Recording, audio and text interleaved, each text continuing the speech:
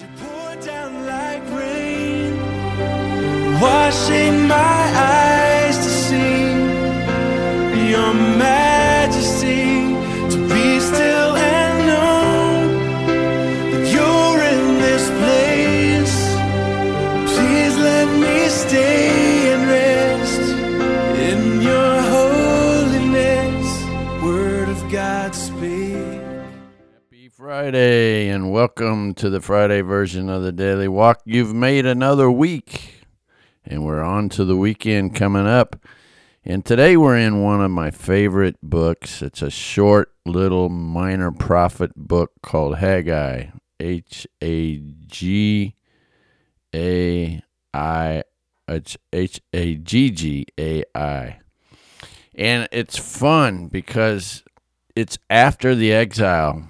King Darius says, let them go back to build the temple. You know, it was felt that they needed to go back. Ezra felt like he needed to go back and build the temple.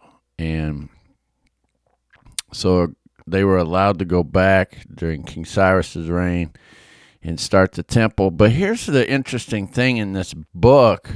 It's only 2 chapters. But man, it's loaded with information. And I just spoke about this Sunday in our service. But it's just good. So you can never get too much of this little Haggai. So this is post-exilic. And after the exile, it never really returned to the monarchy that it had before. Judah didn't. And so it was with 2 guys. Now, our next book, Zechariah, we only have 2 more books after this till we get to the New Testament.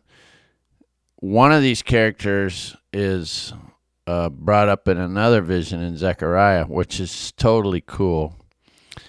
And we have these 2 characters. These are the guys that are left to kind of oversee Judah, you know, until we hear about the Messiah. Now, here's the interesting thing. When we get to Malachi, just not to ruin what's coming, spoiler alert or anything, but just so you get a precursor, there is going to be some interesting things said about what happens in the Malachi book and when the Messiah comes. In other words, how long and what takes place with the people of God in the meantime. Let me put it that way. And with Haggai, we kind of get a pretense on what tends to happen with all of us. Because in Haggai, the Lord gives them this message, right? Because they've been sent to build the temple. And his first thing is, I have a message for Zerubbabel, who is the governor of Judah. He's the one that's there to be the governor. And Jeshua, who is the high priest. And the Lord's like, why are you living in luxurious houses while my house lies in ruins? So they are basically not tending to the rebuilding of the temple. Instead, they are spending all their time just sprucing up and living in their own homes, making it pretty.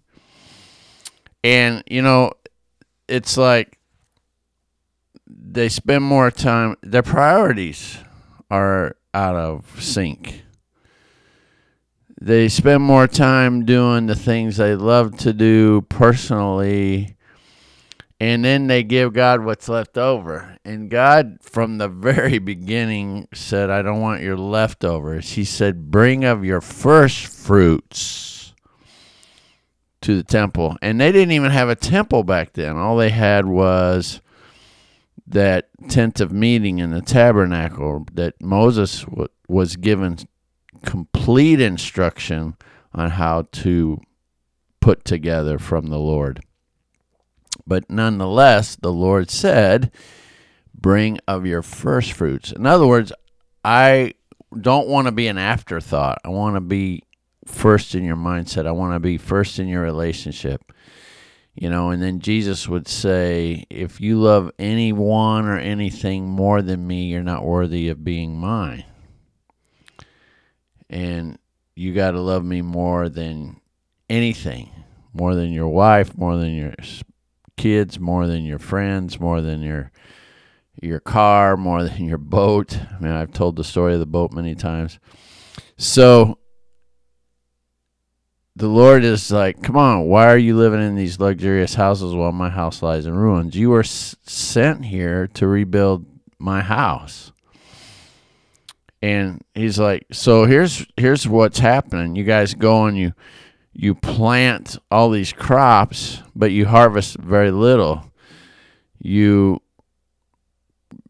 have all these wineries and or grape, what do you call those? Grapevines, I can't even think of the word right now, but the grape fields, so to speak, and you don't get much out of them. You drink water, but you're still thirsty. You put on clothes, but you can't keep warm.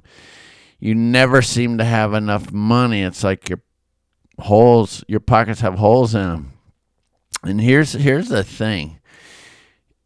If we look at our life today and we give God our leftovers, we seem to be in situations where we never have enough, We never have enough of this or that, It's like whatever we need for our home, there's always that other thing that we want to get. And it seems like we take 2 steps forward, but then we're 3 steps back. And it seems like we just get one thing paid for and then another thing comes in. And it's like the more we work, the more we need to work because we become enslaved to the debt we have around us because we want this and we need that. And really, it's just the luxuries of home. And we've done so much with the luxuries of home that we don't have much left for God's house. So when we actually go to church for that 1 hour a week, God gets very little of us because we're worn out, and we get to church and we're there and we're like, well, we did it. We did our 1 or 2 hours and we're done till the next week. And God wants to be in a relationship with us all week, every day, every moment. Pray without ceasing. That's like be in communication with me always. And so the Lord reminds them it's not because the heavens have dried up. It's not because I'm not been here. It's because your priorities are out of sync. So let's get this together. And so the people are like, okay. And it says, so God's people began to obey the message from the Lord. And he says, I am with you. Come on. I'm not going to have you do something and not help you. And that's the one thing we seem to always forget. When the Lord wants to be in relationship with us and he wants to be in our life, it's not like he's going to be only with us on Sunday. He'll be with us every day of the week. And when we're there, here's a good example. This week, I've been in class, so I have to take classes every now and then. So I haven't been able to be in my church setting as much as I want, and some things crept up. So that's how it works. The enemy wants to mess with you to try and get you discouraged, okay? Because he sees an open door because you're not doing what you normally do. And so my son had some things come up with his life. And immediately, the Lord just put a sense of peace over me and said, no, don't let this rattle you. I'm with you. It's going to be okay. And while things didn't go exactly like I thought, the Lord just kept saying, no, it's going to be okay. And the Lord gave me insight at a gas pump on what I needed to do for him. And so I went right back to his place and did what the Lord gave me insight to do, and that was the remedy. So the Lord says, I'm with you, and he is with us. And then when he's with us and we get to see how he's with us, that testifies and is witness to others that when our priorities are in line with his, the enthusiasm from that goes off onto others. And that witness I had with my son and just staying calm really helped him stay calm and really helped his day. And he texted me later on how he was real appreciative to have a dad that would come and make sure he was okay and do the things that he needed to have done, and how cool that was, and then how that really helped him stay calm because he has anxiety things. And the great thing about it was, I just give credit to the Lord and how the Lord kept telling me to stay, that everything was going to be good and that I just needed to hear him. And he just give me credit for being a good dad to him and really how they really helped him. And I give credit to my good Father, the Heavenly Father. And I know what he was talking about because he has a friend who doesn't have that. He said, because I know that there's a lot of people that don't have a dad that would do that for them. And so it was just cool to see that. So when the Lord sparks the enthusiasm in Zerubbabel and Jeshua, that enthusiasm sparks the whole remnant of God's people, and they begin to work on the house of the Lord. See, when we get our priorities straight and we start serving the Lord our God with all our heart, mind, soul, and strength, giving him first of our first fruits, putting him first in our life, and taking that step first and not giving him our leftovers, that trickles down into all those around us, and they see that, and they get a blessing from that. And really, that's what it's about in this book. It's about the house, yes, but it's about this house, this temple, this body, making sure that we keep our priorities straight for him. And so the Lord wants to encourage him because he says, hey, be strong, Zerubbabel. Be strong, Jeshua. Be strong, all you people still left in the land, and get to work, for I am with you. And he says, in a little while, I'm going to shake the heavens and the earth, the oceans and the dry land. I will shake the nations that will be brought to this temple. So he's going to give them many fruits. So he's going to bless them for their efforts. He's going to bless them for their obedience. And then Haggai reminds them, hey, remember before the foundation was ever laid, remember how you were working so hard and you were getting no results. Remember, you would plant 20 bushels for crops and only get 10. Remember, you would draw 50 gallons from the wine press and only get 20. Remember how mildew and hail would destroy everything you worked hard for. But even then, you didn't return to the Lord because your priorities were straight. You just kept pressing harder. That was what you thought. But really, what we really got to do is quit thinking I need more,